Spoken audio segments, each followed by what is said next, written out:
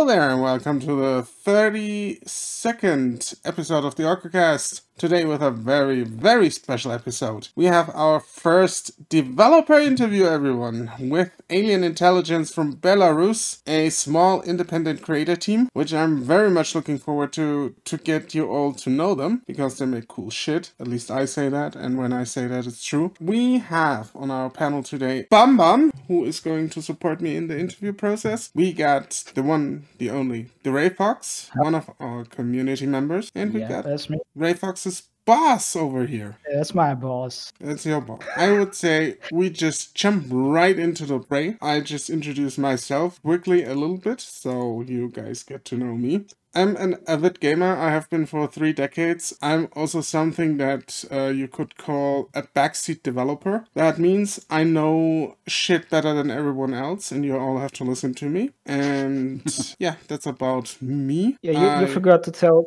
us that you also love yourself. Oh, I totally love myself. I'm very obsessed with myself. I also have no nipples. Okay, I've been gaming since about 5 years old, so that's been over 20 years now. And I've dabbled. I've tried making like small games and stuff in my free time. So I'm kind of a backseat developer as well, and I like dissecting games and learning how they work. So reading and researching game design is one of my hobbies as well. So who from you two, who's the bad cop and who's the good cop? Just wondering. They're both bad cops. Yeah, usually I'm the more negative one. Oh, so you're the bad cop. It's pretty easy. I pray to Nargle, he prays to Singe. Okay. So I bring the rod, and he brings the other thing Singe brings, which I just forgot. Change. Yeah. Change, exactly. And knowledge. Yeah. Okay. I'm a hobbyist game dev also myself. I've been on the game jams for a very long time. I've been learning some game design, 2D, 3D, stuff like this in my spare time. But my work right now is being a community manager and a translator and lots of other small things. So you're basically and the I'm secretary. Part, maybe.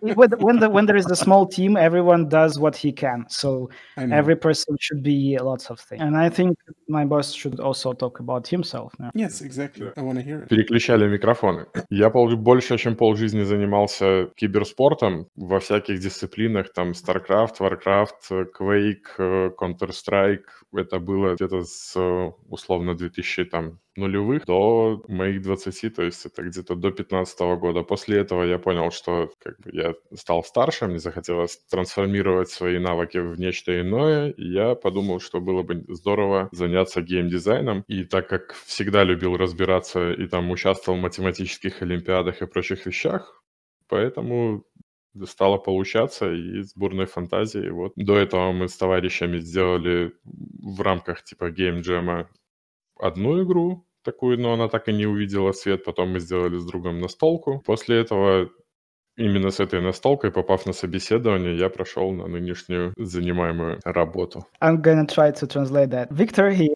is a vivid professional player. He used to play games like Warcraft 3 and StarCraft on a professional scene. And he loves to play games. He's a gamer. He used to play professionally since 2000 until nearly 2015. And then he felt himself that he have grown up and he needs to do more. So he's starting to dabble into game design. And he loved it. So he continued. Also, he was usually a winner in the mathematical and other stuff in school. So it was easy for him to do the maths in game. He has also been participating in game jams, and he has made with his friend a tabletop game, and then he made another game, but that was already his job. So first it was like a hobby. The first one was like a hobby, and the second one was already a job, part of the job. That's it. All right. So my first question that I want to ask is, you're like circus troupe of developers. How did you get to know each other? Yeah, it's an indie team. Yeah. Окей, изначально про Alien Intelligence? Или про то, как мы... вообще познакомились? Изначально мы с Владимиром познакомились на одном из геймджемов. Там есть такая часть мероприятия, когда наступает вечер и ночь, и самые стойкие оловянные солдатики остаются продолжать делать то, что им нравится в течение всех 72 часов, которые предоставляются, без сна и прочих заморочек. Вот, и там те люди, которые там остаются, они знакомятся, и потом, если они единомышленники, продолжают дружить. А команда сформировалась... Нас нашли, то есть, как HR, обычно люди, то есть, нашелся человек, который захотел сделать игру, у которого на это было достаточно средств, и, собственно, мы начали сейчас. То есть после этого на каком-то этапе мы ушли в себя, там это, другие детали. Вот, и теперь мы, да, как инди-команда. Но, собственно, вопрос был о том, как мы нашлись. Нашлись мы так, а теперь мы существуем как сами себе. Okay, so it's a big question. That's why the answer is also long. We found each other with Victor as friends. We found each other on one of the game jams that was in Minsk. In the game jam, you have to do a game in a very short amount of time. Usually it's 48 hours or 72 hours.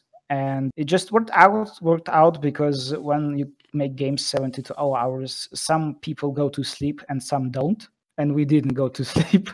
So we were all the most, those that had fortitude and like a real fire in their eyes, and we stayed and late and continued working. And small groups of people like this usually become friends because they have the same goal and the same things that they like. That's how it worked out. So we became friends, and then we became co-workers. And as for the team, how the team got together, first there was a paid project. There was a person that wanted to make a game, and he was looking for people. So an HR brought us together. It was like a real company. But then it mutated, kind of went off, and now we work as an indie. That's how we got together. Basically, Victor has headhunted me because he was asking several times, like, hey, what you doing? Where are you working? How are you? And I said, well, I'm okay, a couple of times. And then I thought, why not? And he headhunted. I mean, as long as he just headhunted you in terms of recruiting and not in terms of the predator everything. Yeah, not in terms of Huskar from Dota, not in that. The next two questions, I just combined them. So one, you kind of answered the second question already. When was Alien Intelligence founded, and what was the initial spark? Why was it founded? Alien Intelligence появилась, как уже непосредственно Alien Intelligence проявилась как раз год назад, может, год с небольшим, это был где-то конец ноября. Закончились работы, но так практически и не вышли все, там только одна настольная игра. Точнее, цифровая настольная игра по скриптам CTG появилась в рамках Паракосма. Мы ее выпустили. И после этого нам нужно было делать что-то дальше. И мы решили перейти пересобраться немножко, там потеряли сотрудников. Да, мы собрались с ребятами, которыми лидами отделов по дев-отделу, QA-отделу и арт. И решили, что нужно делать какой-то проект, который нам хотелось бы играть самим, и понравился бы игрокам, такая была мысль, чтобы в него можно было зайти как удобный домашний халат. Чтобы все нравилось по управлению и по всему остальному. Мы пока что, конечно, очень далеки от этого момента, но мы к этому идем. Вот. И, собственно, на начальном этапе было сначала 3 проекта.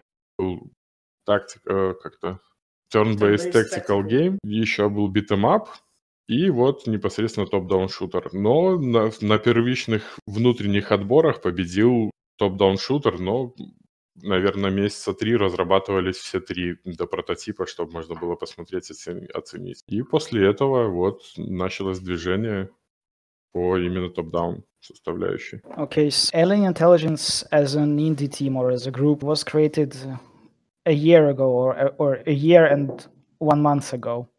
So we have a date to celebrate. Yeah, thank you. First, we were making as a team the digital tabletop, but we were a part of the Paracosm team, the one that we told you about before, that was like a job. And we've created the digital tabletop. But we have created it, but it is not finished because another team that had to do parts of the inside coding haven't finished it yet. But we have done everything from our side that was in the contract. So it went like that. And afterwards, we decided that we need to make another game, a game that we would love to play ourselves and also other players would like. So the idea was it should be cozy as a bath coat, something that you could play with friends on Fridays, something like that. And we had different projects, several projects. There was a turn-based shoot, something like an XCOM, but something like Wasteland. Then there was a beat 'em up project, something like Streets of Rage. And then there was this top-down shooter. For several months, we have worked on all three of them, and we have brainstormed. But then inside the team, there was a decision had to be made because we couldn't handle all three of them. And the top-down shooter one. Usually, we make decisions with the board of leads, so there's no one person that tells everybody what to do. The board of leads gets together and they vote and they talk with each other. So sometimes they talk very nice, but we're all friends. We try to work it out. And the top-down shooter one. So, and afterwards we started working only on the top-down shooter. But there were other projects. They are frozen now. That's it, basically. How big is your core team? How many members do you have? And do you also have external resources you sometimes use for certain parts of the development? Or does your core team do everything? Да, нас вместе с офисными работниками 16 человек. Это с офис-менеджером, там, бездевом. Вот. И мы full цикл можем делать. Единственное, что там боты, мы частенько применяем ассеты, потому что это существенно ускоряет процесс получения рабочего какого-то варианта. Основную часть делаем мы на месте.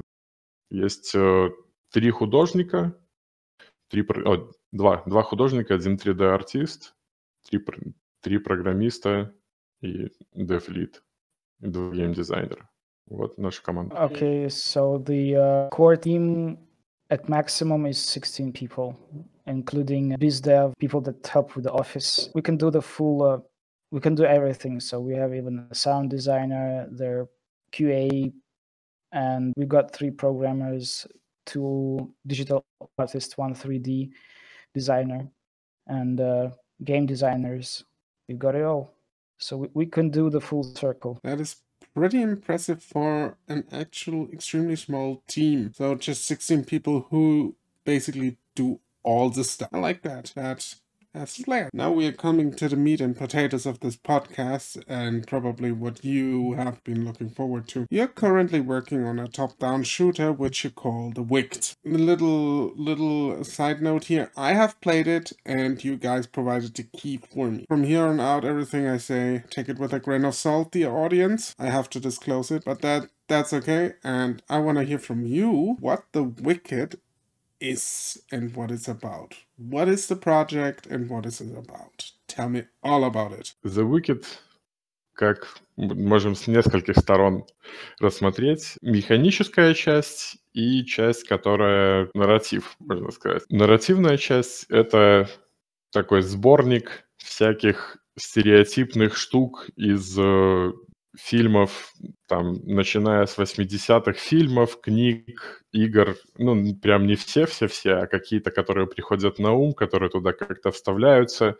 Все это дело в такой около резидентовской стилистике с корпорацией зла, с главным злодеем, который там ищет ключ к бесконечной жизни, и с максимумом всяких штампов. Вот такая будет это, что касается нарративной части. Сейчас Володя переведет первую часть. Yeah, Victor wanted to tell us about the project from the different sides. The mechanical side is how it works and what's inside, and the narrative part, like what the game is about from the point of what we wanted to show the audience. So the first one is a narrative, From the narrative side, the game is a something that we would make from the movies from 80s and 90s and 2000s. It had to have lots of cliches and some, catchphrases from some movies, just to give you a feeling of throwback. The main theme, of course, would be Resident Evil. It would be about corporations and a very wealthy man trying to find himself a cure to be immortal. And it has to be a pun, like a meme of all those parts of the movies that you've seen. That's from the narrative part. А механически можно ее сравнить, наверное, ближайшим, чтобы она в итоге походила, только со всякими проджектайловыми частями и прочими. Это на игру State of Decay, только в поднятой камере до топ-даун, а не от третьего лица. Игра, в которой было бы интересно проходить с друзьями сюжетную часть, в каких-то местах посмеяться и плюс насытить карту всяким ивентовой частью, которая бы веселила, там, отстреливать зомби, перенести куда-то, откуда-то что-то, то есть такой сайд-квестами, цепочками сайд-квестов, со стелсом, с получением перков, с машинкой, погоней на них и там надеемся, что еще и перестрелками на каком-то этапе. Плюс роуглайк составляющей, которая бы в итоге пришло все к данжам, чтобы можно было... Была какая-то часть, хотя бы в игре, в которой можно было бы ее процедурная генерация. Возможно, это будут отдельные части игр, что на данный момент, скорее всего, все к тому идет. То есть сразу большой такой проект сделать пока что не удалось. Но если выпускать его по кускам и превращать это уже на данный момент в игры, то получится. Okay, and from the mechanical part, from the inside, we wanted it to feel a bit like State of Decay, but to have camera like a top-down view, and to be it a bit more arcadey. The plan was to make it something like a game with multiplayer where you could go on and shoot stuff, have fun, have perks, something like a roguelike. And for the end game, we wanted to have generated dungeons where you could, start and end and have different perks and different playthroughs through the generated dungeons. And also the story. So first you go through the story that has the main quest and then subquests and other quests that have mini games, like you have to defend a spot, or you have to just kill everything with a robot, or you talk to the pig and stuff like that. Something funny and but also interesting. And for the end game, as I said, we wanted to make a roguelike or a roguelite that you could play with friends. We see that it's a big project, but maybe if we make it in parts and then combine it, we will be able to manage to do that. Also, cars. We love cars and driving around with cars, and that's basically it. Very interesting, very promising. I'm handing the next question off to Bam Bam. So, Bam Bam, take it away. Alrighty, thank you. So it's one of the questions that I came up with because I do a lot of reading on game design. And I wanted to ask you guys if you had anyone come up, like a small group within, or a single person or a small group within your team that came up with like a focused design document or a game Bible, or if when you decided to choose this project among the three you had been shipping around, if it was just chosen and then you have sat down and did like a brainstorming session. Was it just if the game essentially came up from focused single or a small group idea, or if it came up during essentially a session once the team decided to sit down with just one project? Да, пришли к варианту делать именно такой вариант топ-даун, извиняюсь, говорю. И пришли именно, когда попробовали 3 прототипа, и turn-based strategy, и beat'em up, и топ-даун. Мы сделали некий прототип по всем 3 и увидели, что топ-даун будет лучше всего. Тогда мы собрались, посовещались, что и как будет, и набросали, дальше более детализировали геймдизайн-документ, но это уже с коллегой, со Скорпиофом, который сейчас с нами присутствует. Вот, он же Игнат Гарон или Горон. неважно. Вот. Но при этом мы, двигаясь по этому документу, на данный момент по нему уже пройдено многое достаточно, так или иначе встречается то, что приходится делать как-то, может быть, не совсем так, как изначально запланировано.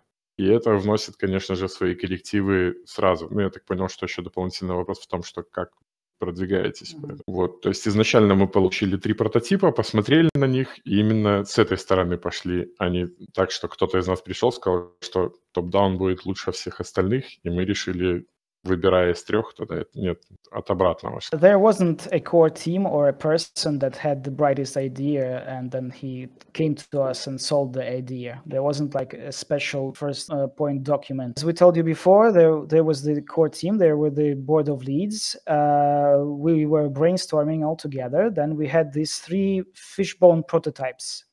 We had the game design documents, but they were the shortest ones. These, there's a method where you make 2 pages, like the shortest game design document ever, like a fishbone. Yeah, it's like a game page, right? Yeah, game page. That's what they were basically. The 3 of them. Okay. We had the prototypes. We played them all together, and then we decided with the board of leads that this one feels the most fun. This one feels like we really can make something out of it. We thought we caught something, and we continued to work on that one. And the fishbone game design document grew. It was, we created a bigger one. Then the Scorpio of the guy that's in the chat, but he's too shy to talk, helped design, and Victor was the main game designer. So, and that's how the project grew step by step afterwards. And then when there were some decisions, if there are hard decisions or if there are multiple choices, we also talk with each other as a team, and we vote and we decide on something. We check it. It might have been a bad decision. We can change it. Also, sometimes some things that we think on cannot be done physically, like the programmers can't do that or it doesn't blend in, or the programmers say that it uses too much time or resources to make it like that. So we can change. We are trying to be fluent, or how you call it. We try to be like water, like Bruce Lee said. Yeah, that's basically it. Why? I mean, you kind of touched already on that, but why did you choose a top-down shooter in the first place? You said in the beginning that you wanted to make a game that's like comfortable, like a bathrobe and everything. But were there more reasons why you, for example, choose the top-down shooter over, for example, the strategy game that was like XCOM? Помимо интереса всех людей, которые были на том мозговом штурме, и так случилось, что наибольшее из всех остальных, в том числе и turn-based strategy, нравилось именно топ-даун, и это было как бы ключевая идея, которая в итоге к нему склонила, но одна из таких механических частей — это мы просто представили себе с тем набором сотрудников, которые у нас есть, какой из проектов мы наиболее реально сможем делать. Вот. Собственно, тут причина банальна и стара как мир.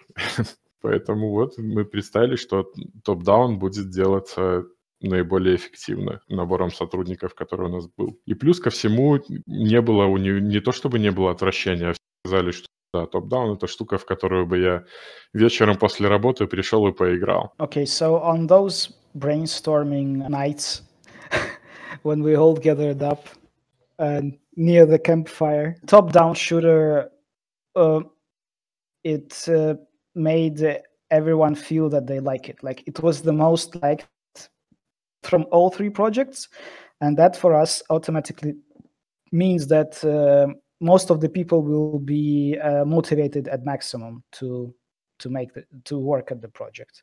And also the turn-based was also liked, but when we were choosing, we had to take in account the mechanical part, that the small team that we had would need a lot more time to make a vertical slice for the XCOM-ish game than for the top-down shooter.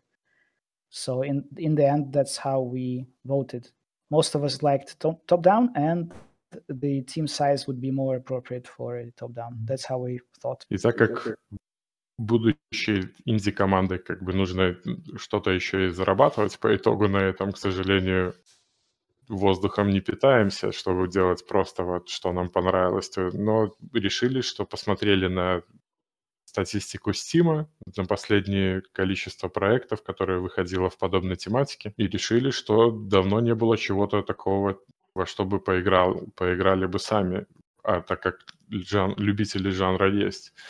И плюс ко всему, даже если что-то выходит в подобном жанре, оно не мешает подобным играм выходить совместно. То есть поиграли в одну, надоело, все равно остаешься поклонником жанра, играешь в другую такую же. А по времени там, как правило, геймплея не больше, чем на 20 часов, поэтому успевают поиграть во всех. Okay, also besides those things, there was the thing about money, because we were like an indie studio, and of course, besides doing things that we love, we need some money. So we thought that the top-down genre was not very prominent at the time, and if we make something good, people will love it. We had more chances of being seen, among other games like this. Plus, the top-down genre is a bit arcade-ish, and people usually play 20 to 40 hours or a bit more. They still are in favor of that genre and are still looking for something. They can be playing even 2 or 3 games at once. So yeah, that's the other thought that we had about the game on that account. Okay, that sounds very interesting. Yeah, so Bam, next question. So you already mentioned that you had essentially State of Decay and Resident Evil as your inspirations for either narrative standpoints or the mechanical ones. What other games or other sources of inspiration would you cite, or is there anything that you think would be like a surprise or something that you wouldn't expect as a source of inspiration for the game and the overall design of it? Окей, отвечает Александр Друсь. В процессе как бы создания мы не ожидали, что roguelike механика может стать похожа на The Binding of Isaac, и как бы там конкретная штука, которая уже на данный момент там в наших билдах присутствует, пока еще в общественные не попала. Это наличие пилюль, которые прокачивают ваши характеристики, то есть нету такового опыта, который бы это делал и давал поинты для того, чтобы куда-то их вбросить. А появляется пилюля с случайным эффектом, которая может как повысить, так и понизить какую-то характеристику. И есть некоторые пассивные способности, обилки, которые поднимаются, там, например, типа лицензии врача, конкретно такая штука и была в Айзеке, только сначала придумалась, то есть в Айзеке давно уже существует, но я придумал так, а потом вспомнил, что в Айзеке так уже есть. Вот так происходило, но пока что она остается, то, что, мне кажется, она должна быть забавной. Лицензия врача позволяет видеть эффект пилюли до того, как ее съешь. Вот так. Ну и плюс есть некоторые, как это назвать, такая, именно то, что называется The Wicked, можно перевести. Это, допустим, возможность бить врагов фламинго таким садовым или остальными... Да, like My Friend Pedro или Hotline Miami в таком духе. Okay, so one of the things that were a shock for us, or maybe a shock for Victor, that he has reinvented Binding of Isaac, basically. Because he was like, oh, I had a great idea, let's do this, let's do things like this. And then, so right now in our build, we have pills that give you stats and some things that you can do. Basically, we don't have a system of RPG where you have XP points and then you decide what to do. We have something like a roguelite where you find pills, you think, are you going to eat it or not? You're going to risk it or not? There is a doctor license to be found. If you have found the doctor license, you are aware of what the pill might do. If you haven't found it, you don't even know what it can do. You just risk it, and then it gives you stats. It might take some of your stats and make changes to you. So this looks really like Binding of Isaac. But Victor have done this first, and then he said, "Oh, okay, so this is like Binding of Isaac. Oh well, we don't care because it's fun." And the other inspiration that is further from the games, but we think that it might be something crazy because the game is called The Wicked. We need to have some crazy shit, like killing zombies with a garden gnome or a flamingo. So I think that inspiration might be taken from My Friend Pedro or Hotline Miami, games like that, where you're just having fun doing silly things. Or Dead Rising also, yeah. So things like that. Yeah, I can see that. What component are you most proud of that made it into the game that you think makes it stand out from the crowd? So what is the one element that elevates your game above every other game that is out there? Такой, чтобы прям единственный, если называть selling point, я, наверное, не назову, а если назвать несколько, то это наибольшие нравящиеся нам детали, которые, то есть хотелось бы, которые бы работали так, как мы пока еще их не доделали. То есть это, допустим, поездка на машинах, на автомобилях. Она уже практически работает так, как нам бы хотелось. Чтобы это было весело, задорно, с дрифтом, с сбиванием зомби, разбиванием их на куски. И из этого выходит вторая часть, которая это наличие возможности именно в топ-дауне отстреливать конечности или взаимодействовать с конечностями, на что в дальнейшем хотелось бы много всяких прикольных штук еще повесить, чтобы можно было разбираться с врагами там по-разному. Ну, то есть как это было, например, там в 4-м Резиденте, когда нужно было стрелять в ногу, если отстрелишь голову, лазит какая-то там щупальца, которая еще усиливает. То есть вот в таком разнообразии немножко противников в этом плане. И тот факт, что мы наибольшее количество проблем, с которыми мы сейчас сталкиваемся, это желание сделать открытый мир там, а не коридорный. С коридорным было бы все в разы проще, но пока мы не сдаемся, делаем открытый. Okay, so Victor says that it is very hard to find one selling point because at least two of them are intertwined because we very love cars, going into cars in GTA 3, and we wanted the game to have nice driving cars. We think that we are getting near to that. We're not there yet as we wanted, but we are getting near to that. And also using cars, we wanted it to be cool, to be able to smash zombies with it into parts, like meat salad and stuff, and to drift with cars, do some tricks.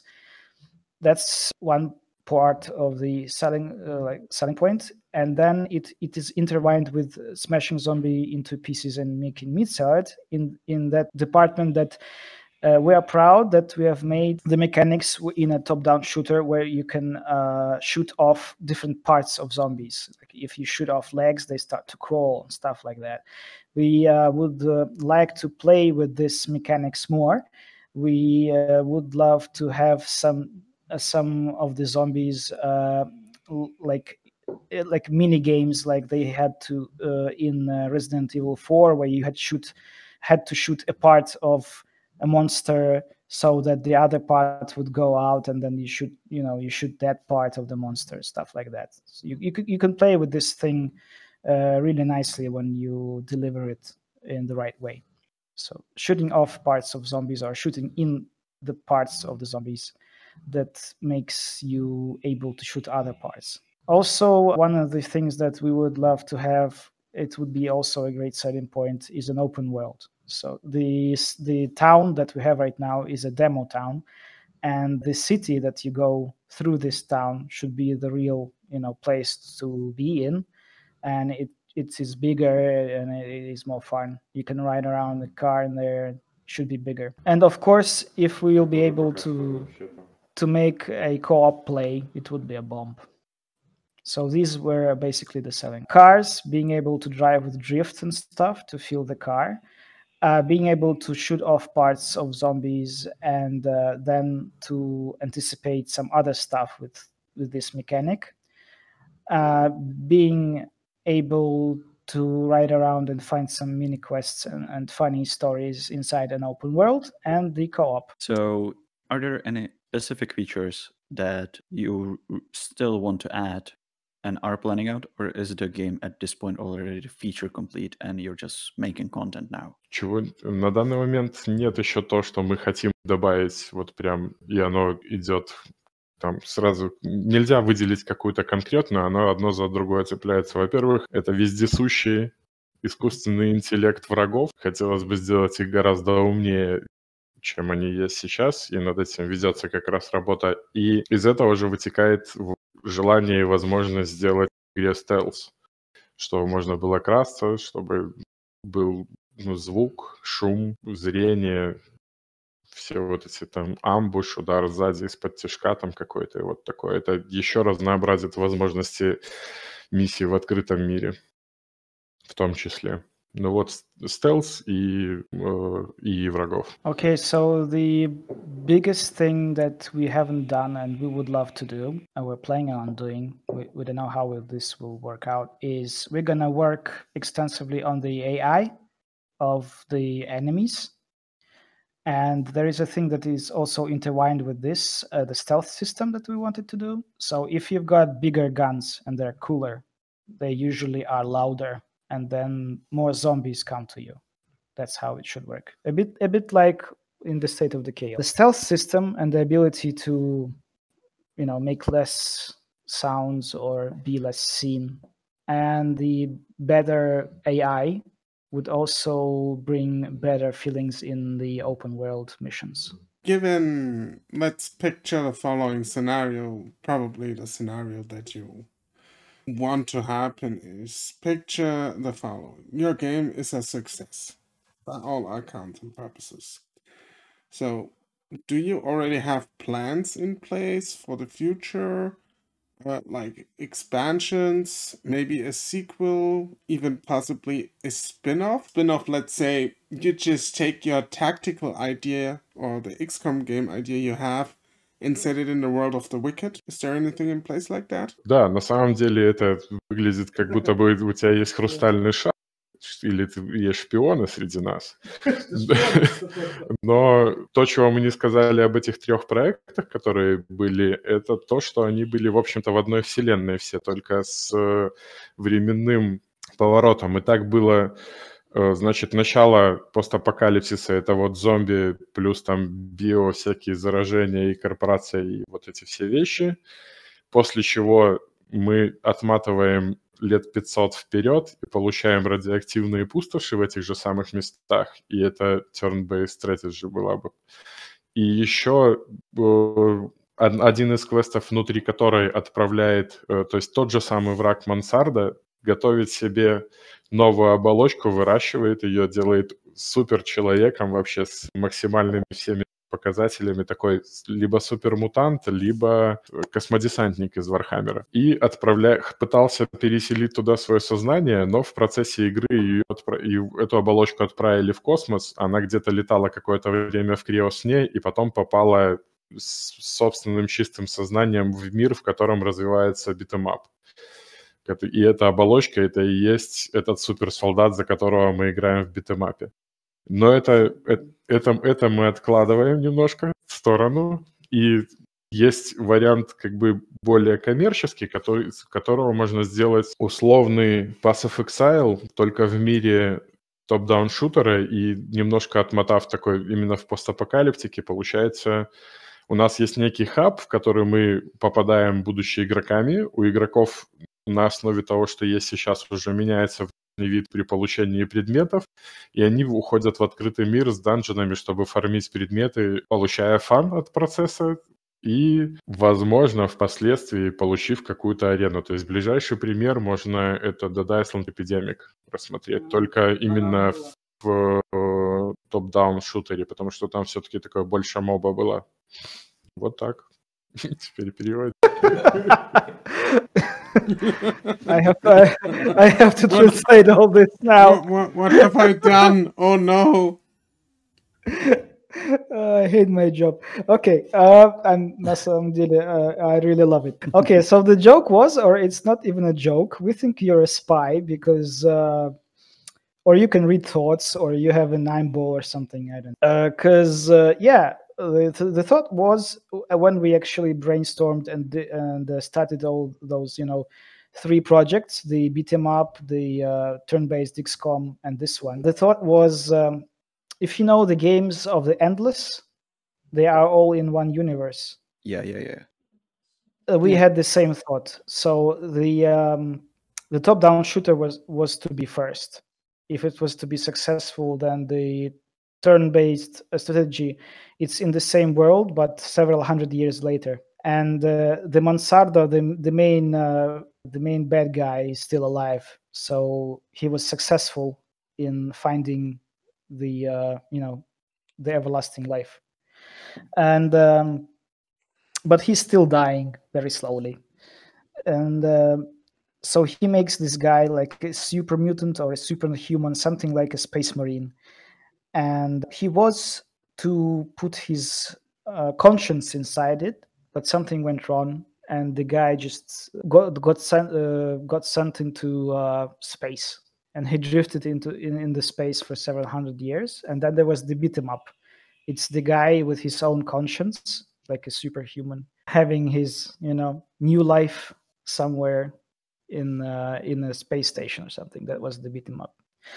Yeah, the beat 'em up we wanted to name Hyper Punch, and the main starting weapon would be a glove that the people there use to break rocks to mine stuff. Can I suggest something? Yeah. You should call it God Punch just for shits and giggles. God Yeah. Punch, yes, or One Punch. So those were the thoughts. But now the thing is that we're thinking on something like a Path of Exile, arcadish Path of Exile, where you have a hub, you have heroes. They go onto missions in generated places. Then they get loot. The loot changes how they look and how they behave, the mechanics, and then the thing repeats itself. So it's like something like a top-down looter shooter, but with ability to make your own builds, something like that. That would be a spin-off. That's what we think right now, if it's going to be successful. Actually, there was one game. Yeah, it's like one of the variants. I remember there was one game. It was not very popular. It was in the style of a cyberpunk. It was like something like Diablo, but in cyberpunk. And you could play as a Yakuza swordsman or a technical agent with guns. I played it, I don't know, maybe 10 years or 12 years ago. I think I know So yeah, we vaguely wanted what you're to do talking something about, like but that. I forgot the name as well. Yeah, it wasn't like, it wasn't very known. It was like a small game with small budget, but it looked cool. Maybe it was even German. That's it. First, I'm at a loss of the game you were referring at the end as well. I think I know what you're talking about, but I'm also missing the title. The other thing, I will tell my CIA colleagues now to end the surveillance of your studio, so we can steal all your ideas. No, I'm just kidding. I'm gonna hand the next question to Bam. Thanks for for taking the CIA from our basements. So obviously, given the situation now and being a small team, how have you accounted for the setbacks? Especially, I don't know if you were really impacted by what's happening at the moment, because I don't know when, but I think you had a set release date for a while now. So is it still on the? I think it was late May 2021. Do you think it's still on the line for that, or are you thinking that you might have to either push harder or just push the release date a bit back? Конечно, сложности, безусловно, они известны о том, какие у нас тут есть сложности со всеми. Да, естественно, замедляет процессы, но на данный момент мы, конечно, прям на годы отсрочки не берем, но, возможно, о каких-то там нескольких месяцах и будет речь, но основная все-таки деталь будет это в количестве реализованных фичей и в количестве контента в этих реализованных фичах на момент, когда вот поздний май 2021 года.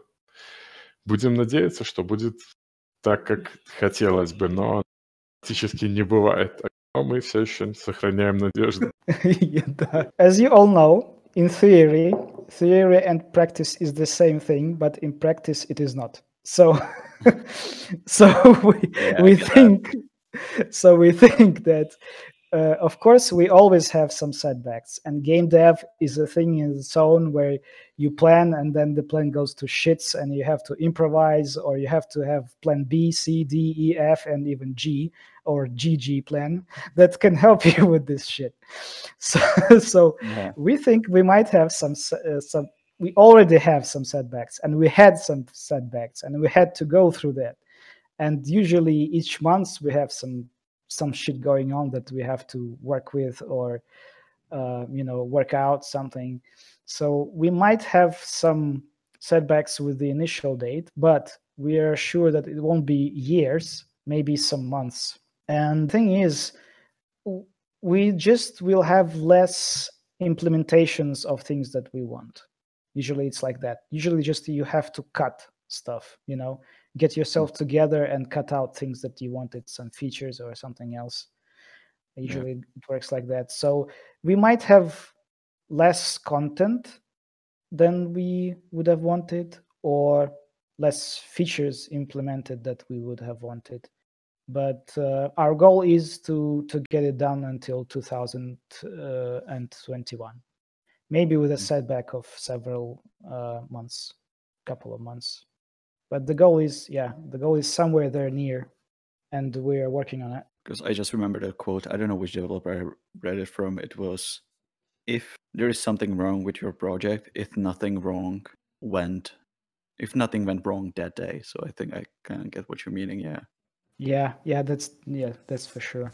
I mean, I've worked in IT. I still kind of do, and I can tell you for a fact that all of IT, and it doesn't really matter if it's game development or industry IT or whatever, it's always just a absolute fucking shit show. Because everything that will go wrong and can go wrong will go wrong.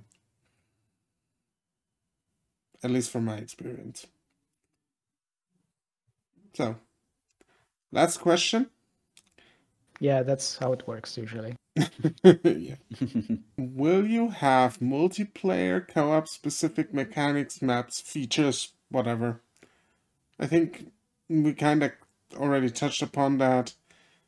So, Ken, if there is something else you want to add to that, go ahead. Ну, если говорить о фиче в принципе, как хотелось бы, то это предполагалось такое, то есть ничего экстраординарного, кооператив, тем, чтобы скейлила сложность и было весело, задорно и естественно, и хардкорно. То есть с возможностью выбрать, если хочешь хардкор, там с Friendly Fire и с прочими вещами. И из таких специфических штук, которые хотелось бы, это такая была идея проводить одного из сопартийцев в какую-то конкретную точку, допустим, в башню, и он там как будто бы становится снайпером, и в остальное время с вами присутствует только мишенью. И плюс там с задержкой может отстреливать, такое как прикрытие с башни, когда ты куда-то идешь при этом. Но на данный момент мультиплеер — это наша самая хромая нога, над ней ведется разработка так. Мы понимаем, что это очень серьезная задача, которую, то есть, мы можем не успеть сделать совсем. Поэтому берем больше приоритет на игровые фичи и надеемся, что мультиплеер получится туда добавить. The multiplayer was one of the features. We thought it would be nothing extraordinary, but it should have itself the multiplayer, and a multiplier of if more people are playing, the zombies should be harder, like like sort of scaling, I guess. Yeah, the scaling of the difficulty of the game. Yeah, difficulty scaling, that's how you call it.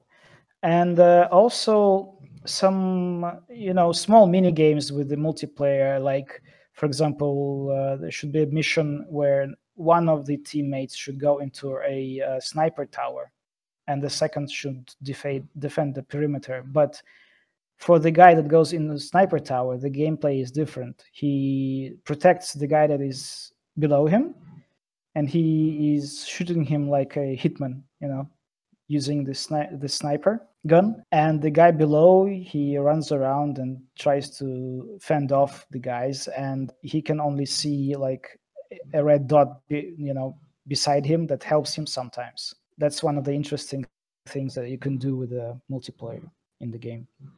That in our plans, but the multiplayer is one of the hardest thing to implement in the game actually, and we might not have the time or resources for this, so we are focusing on implementing other stuff, being in the single player, like features and stuff like that. We might ask for help for making multiplayer or changing some stuff in it. Right now we're working more on the single player and the features in the single player. That sounds good to me. All right, we are somewhat at the end of our questions. For the next part, I thought I'd do a little bit of feedback because I think this might be feedback. this might be interesting to you because I actually played the game. So, and он играл в игру. Ray Fox said you guys would be happy if you heard the feedback directly from a gamer. At least he told me so. You're probably already getting the AKs and the valves, so you can assassinate me after this. I want to start with the stuff that stuck out to me in a very positive way. You already mentioned that you have like these, let's say, zones where you can specifically target to, like, I like that there is actually targeting or a targeting system implemented in the top-down shooter, and that I actually shoot where I point. I think that's pretty cool. I've seen this before, but it gives your shooter more depth or gameplay depth automatically. I just hope you also do something with it in the end. Like you already said, you want to do something with it, and I will 100% say this is a good thing. The other thing that the other thing that positively, which I liked, was that you guys seem to be very competent at what you're doing. Obviously, there are flaws. It's an alpha, but it was very competently put together. So I never at one point had the feeling this is made by complete amateurs. Thank you. We're gonna tell this to Ignat also, to Scorpio. He was the guy that did some work for that one. It sounds maybe a little bit condescending, but it isn't. It comes really from the bottom of my heart. This is the greatest compliment I can give you right now. It's like, yay, we don't suck. Yay, we didn't suck. Woo, yeah. No, you don't suck. But, and here's the big but, you already said you're still working on the game, so it's still an alpha, but I still want to give a little bit of feedback regarding the alpha from what I've played and what I suggest, or what I can suggest for you guys. I already see them whipping out their notepads and taking notes because I'm such an important person. No, I'm. One of my viewers, medicinal psycho, pointed out one thing which didn't even occur to me, but he's right. So when you go past, like, this is a very minor thing, but it's actually a very good feedback in my mind, and that's why I bring it up. Pointed out that if you go past trees, in some way and some camera angles, the stumps vanish completely. So if you run away from zombies, it might be the case that you run against a tree stump and you don't even notice it. So what he suggested is that you maybe have the stump always visible. So the player sees he's running towards a tree stump, even if the tree fades out. Does that make sense? Да. Это звучит как то, что делал. Yes, this sounds like something that we should have done. It's just like I said, it's just this. It sounds very natural, really. Yes, if you think of it. If you think of it, but here is the thing: you guys are like only 16 brains, and you cannot think of everything, even with 16 brains. Yeah, I mean that's always like you're so zoned in into the onto the big picture that sometimes, because it's a minor detail, but it's a detail that like in a way affects the gameplay, and it's super easy to miss. And even Orko, as he said, he wouldn't really think about it if somebody didn't bring it up. But in a way, it makes super sense. But then again, it's such a small detail that's really easy to miss if you have like a million other things to take care about. Exactly. Yeah, that's true. Помимо всего прочего, мы, такое решение в том числе было в процессе прийти, но на тот момент технически это было гораздо дольше делать, к сожалению. Поэтому тогда перешло в такой вариант, но сейчас мы возвращаемся в бэк и, да, будем это решать по-другому. То есть есть некоторые вещи, которые на этапе их создания, они создаются так, чтобы вот сейчас посмотреть, потом идешь дальше, и все время приходится возвращаться и что-то менять вначале, что было в пользу скорости выбрано. Thank you for the feedback. Also, sometimes even if you see stuff in project management, you think of how much energy and time you should need to make it work as it is intended to work, and then you decide over other things. Usually other things win, things that that have more impact, and then you get more experience with things that you do, and then you have this feeling that you have a new idea how you can make this easier and faster. So then you go back and change some of the things that you couldn't change before because you needed more time and more workforce. But sometimes you have these like bright ideas or something, like, you just start to know stuff. It comes to you when you have more experience, and then you understand that you can change it better, faster, and then you change it. So it's a bit also a like project management thing, when you decide which bugs are more game breaking, that should be addressed before other stuff. In this case, it isn't even a bug. It's just a design, I guess, or something. Yeah, it's a design decision. Yes. Yeah, yes. design decision. But like, it's just. But you understand what I'm talking about. Yeah. I'm fully understanding what you're talking about. Like, I'm just saying that might be a good thing. If you don't have it, then it's a minor detail. Yeah, it's not game breaking. It's just thing. It's when you can't see a tree. Yeah. Another thing that you will probably give me like shit right now, right, Fox? But I thought the car controls weren't all that good. I'm shit at driving. I admit that. If the car controls relatively well, I can handle it. I thought the cars felt like they were still kind of like skating on ice. It was like GTA 4 all over again. That was a little bit of a problem, especially for me, who is like inept at driving cars. I fully admit that. Sorry? I just wanted to quickly supplement that question to ask if you essentially made the controls for the cars to be handled on keyboard, or are you designing them for a controller? Which is a thing as well, I guess. The controls were made for the keyboard. And yes, we had several redesigns of driving cars, and we're not there yet. And right now we also have another design for driving the car. So yeah, right. We're constantly working on this, looking for how it should be, but we're not there yet. Yeah, I guess as you said, you're essentially just going through iterations, trying to find that model that feels like, as you said, like GTA 3 or something like that's close to like an arcade racer. Okay. Yes, because it's hard. We started doing with full physics and shit like that, and then we understood that it's too complicated for an arcade game. Then we did it more arcadey, but it was too arcadey, Now we have to every iteration you have to do something, and then it breaks everything, and then the cars just don't fucking work, and then you say, oh my god, we did it in the main. Why the fuck did we do it on the main? Then you go back, and then the cars work, but other shit doesn't work. And that's I life. can vividly imagine it. Another thing I wanted to touch upon, which I think this is your biggest crutch at the moment, and I want to go in with a strong emphasis that I say this because I want your project to succeed. This is the one thing I want to make clear before you say this. It really comes from the bottom of my heart. I want to see you guys succeed. I want this to be the underdog story. I want this to be the Rocky of video games, you know? Oh yeah, And Rocky Balboa.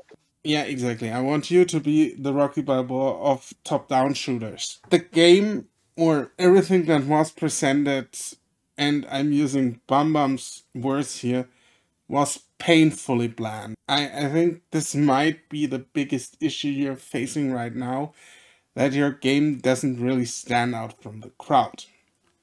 But I wouldn't be the orc if I couldn't or wouldn't come prepared. How could you stand out from the crowd more? I had a few ideas. I had a little bit of a think. Maybe I drank also some vodka while doing that. I don't know. But I have some suggestions what you could do to stand out. One Okay, thing. let's hear them out. We Okay. won't kill you. We promise. We're taking out. I the mean, AK. it's just suggestions. You don't have to take them.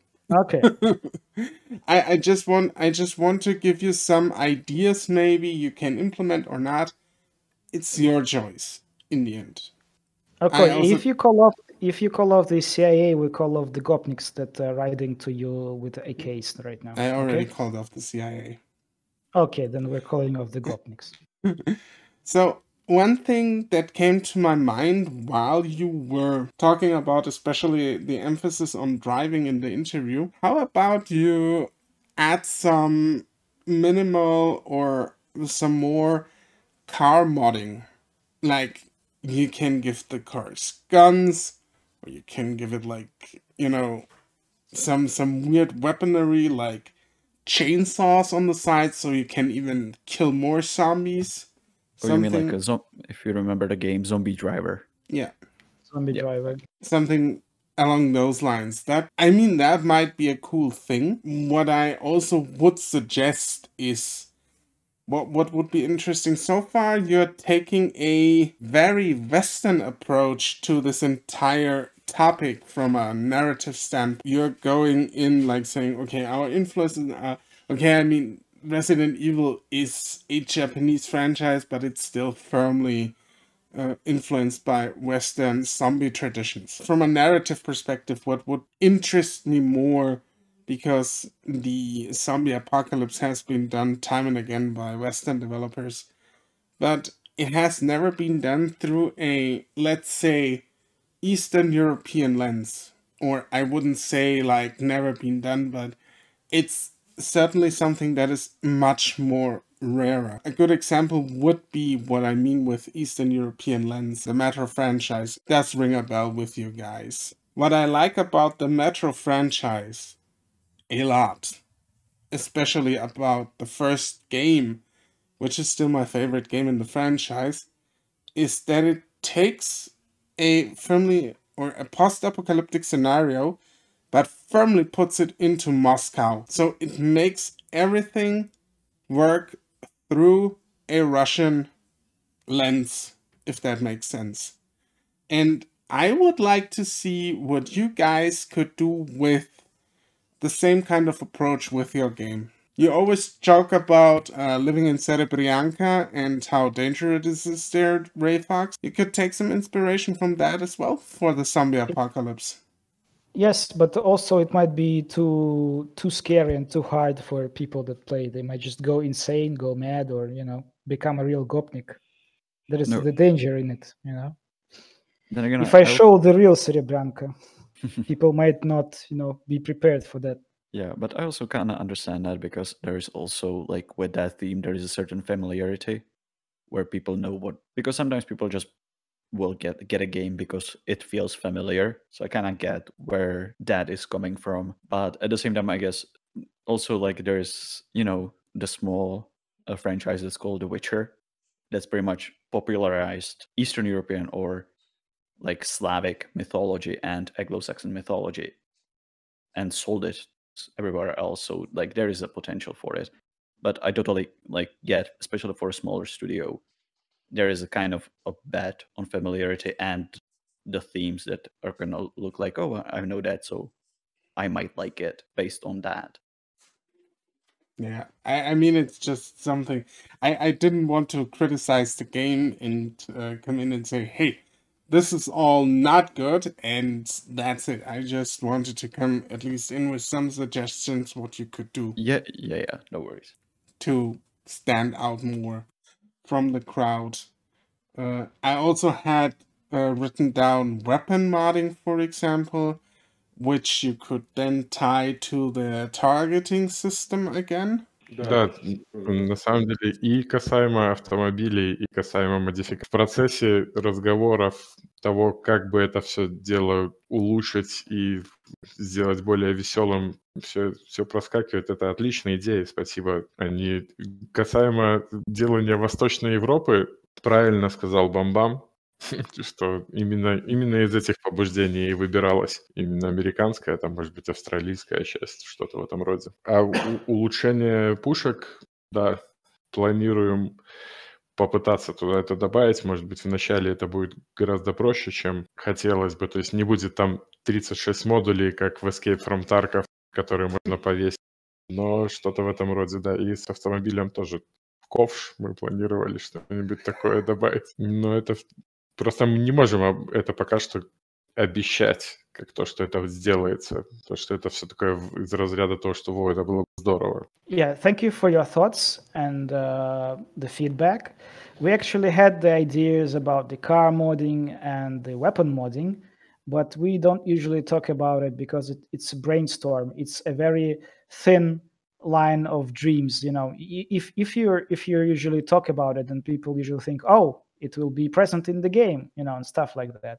That's why we don't even talk about it because of the project management, time, effort, money. You know, we're not sure if we're gonna be able to do this in a short amount of time. But it is in the plans, and if it looks really like a selling point, then we might, you know, shift it. Yeah, the idea was to have something like circular saws in the car, a flamethrower, stuff like that. And about the gun modding, yeah, we are not thinking on like 36 mods per gun like in Tarkov, but some modding, of course, would be great. And about the Eastern Europe culture, actually, Bum Bum is very right. It's because the studio is a bit small, and we didn't think that most of the people would understand what's going on and would like the franchise. As you know, we needed a bit broader audience to be able to sustain ourselves and the first game at least. If people will love, like, you know, the first part, then you might make something that is more Eastern Slavic, when you can hug a birch tree, you know, Then do some hard smokes and drink vodka and yeah. be happy. Then you have the problem again. You might throw people that like the first game off if you make it too Slavic. So that's the Yeah, line of course. you There's gotta always walk. this, you know, risk. Yeah. But like I said, I just don't. I mean, I'm not even that much of a mainstream gamer. You know that, Ray Fox. Yes. And I didn't want to come empty-handed and just say your stuff is bland and leave it at that. So I wanted to give you guys some suggestions, and if you take them or not, like I said, it's up to you. I don't blame you, and I know you're a small team. You do your very, very best to make a good game. Oh, I thank you, think guys. no, I know that. After playing the game, like I said, it is competently put together by a competent team. This is the one thing that for me is the most important part. Or my feedback comes from the place, like I said, that I want to see you guys succeed. I also like how you guys talk about the releasing like publicly info about features and stuff. And all I hear in my head is like, you've seen what happened with No Man's Skies. We ain't doing that shit. Or Yes. with Cyberpunk. Yes. Actually, driving cars in our game sometimes is better than in Cyberpunk. So Yeah, let's we not have talk made an about that. achievement. I mean, it doesn't run 15 frames per second, right? I mean, your game runs higher than 15 frames per second. You already got that. So it's official, better than Cyberpunk. All right, gentlemen, I thank you for your Okay. time. Do you? Yeah, our game manages to work on PC than Cyberpunk on PS5. So No. yeah. Gentlemen, I want to thank you for your time. I want to give you the last word of the day. So if you want to say anything, you can do that. And after that, I will close out the show. Да, спасибо вам тоже за ваше время. Было приятно пообщаться, отлично. И поболтали, и накинули идей. Мы будем стараться что-то из этого, может быть, воплотить. Будем надеяться, что все у нас получится, и вы тогда еще раз нас уже позовете с позиции того, что вот, ребят, получилось. Спасибо. Yes, we actually had some fun. We were happy that you've invited us. Thank you for some of the ideas and the feedback. We truly are happy when people give us feedback, even if it's negative, as you know, because the constructive criticism is one of the best things that helps developers hear the community and make the game that everybody loves. And we hope that it will be actually the story of the underdog that goes up, row, fight the power. And we hope that you also will have us again with the story of the guys that have done it. That's the thing that we would love to continue doing, making games. All right. And I'll take you on another time once the time is ripe, And I want to thank you for giving me the chance to prove my interview skills here and Bambam's interview skills. Let's close out the show. Ray Fox, tell me or tell the audience where we can find your studio. On which social medias are you guys? We're on Twitter, Facebook, and we have our Discord, and you can find our webpage also. Thank you. Right. Come to our Discord. We can talk. We always have time to talk to the gamers about games and about making games and other stuff. Shouldn't you develop a game? Actually, we do. We're just good at other stuff too. Oh yeah, you're good at multitasking. I would have said the same. I'm on Twitch and on Facebook and on Twitter and on Instagram, on everywhere, as Orcosaurus or the Orcosaurus. Just look it up. And Probam is in my chat when he sacrificed some orphans to Siege, or I spread the Noggle rot to the elderly. Okay. Great. A very great plan. Thank you for being here. This has been the Orcocast, episode 32. I said 32nd in the intro, didn't I? Yes, I did. Yes, you did. All right. Everyone. We love potatoes. Bye-bye. Bye-bye. Bye-bye.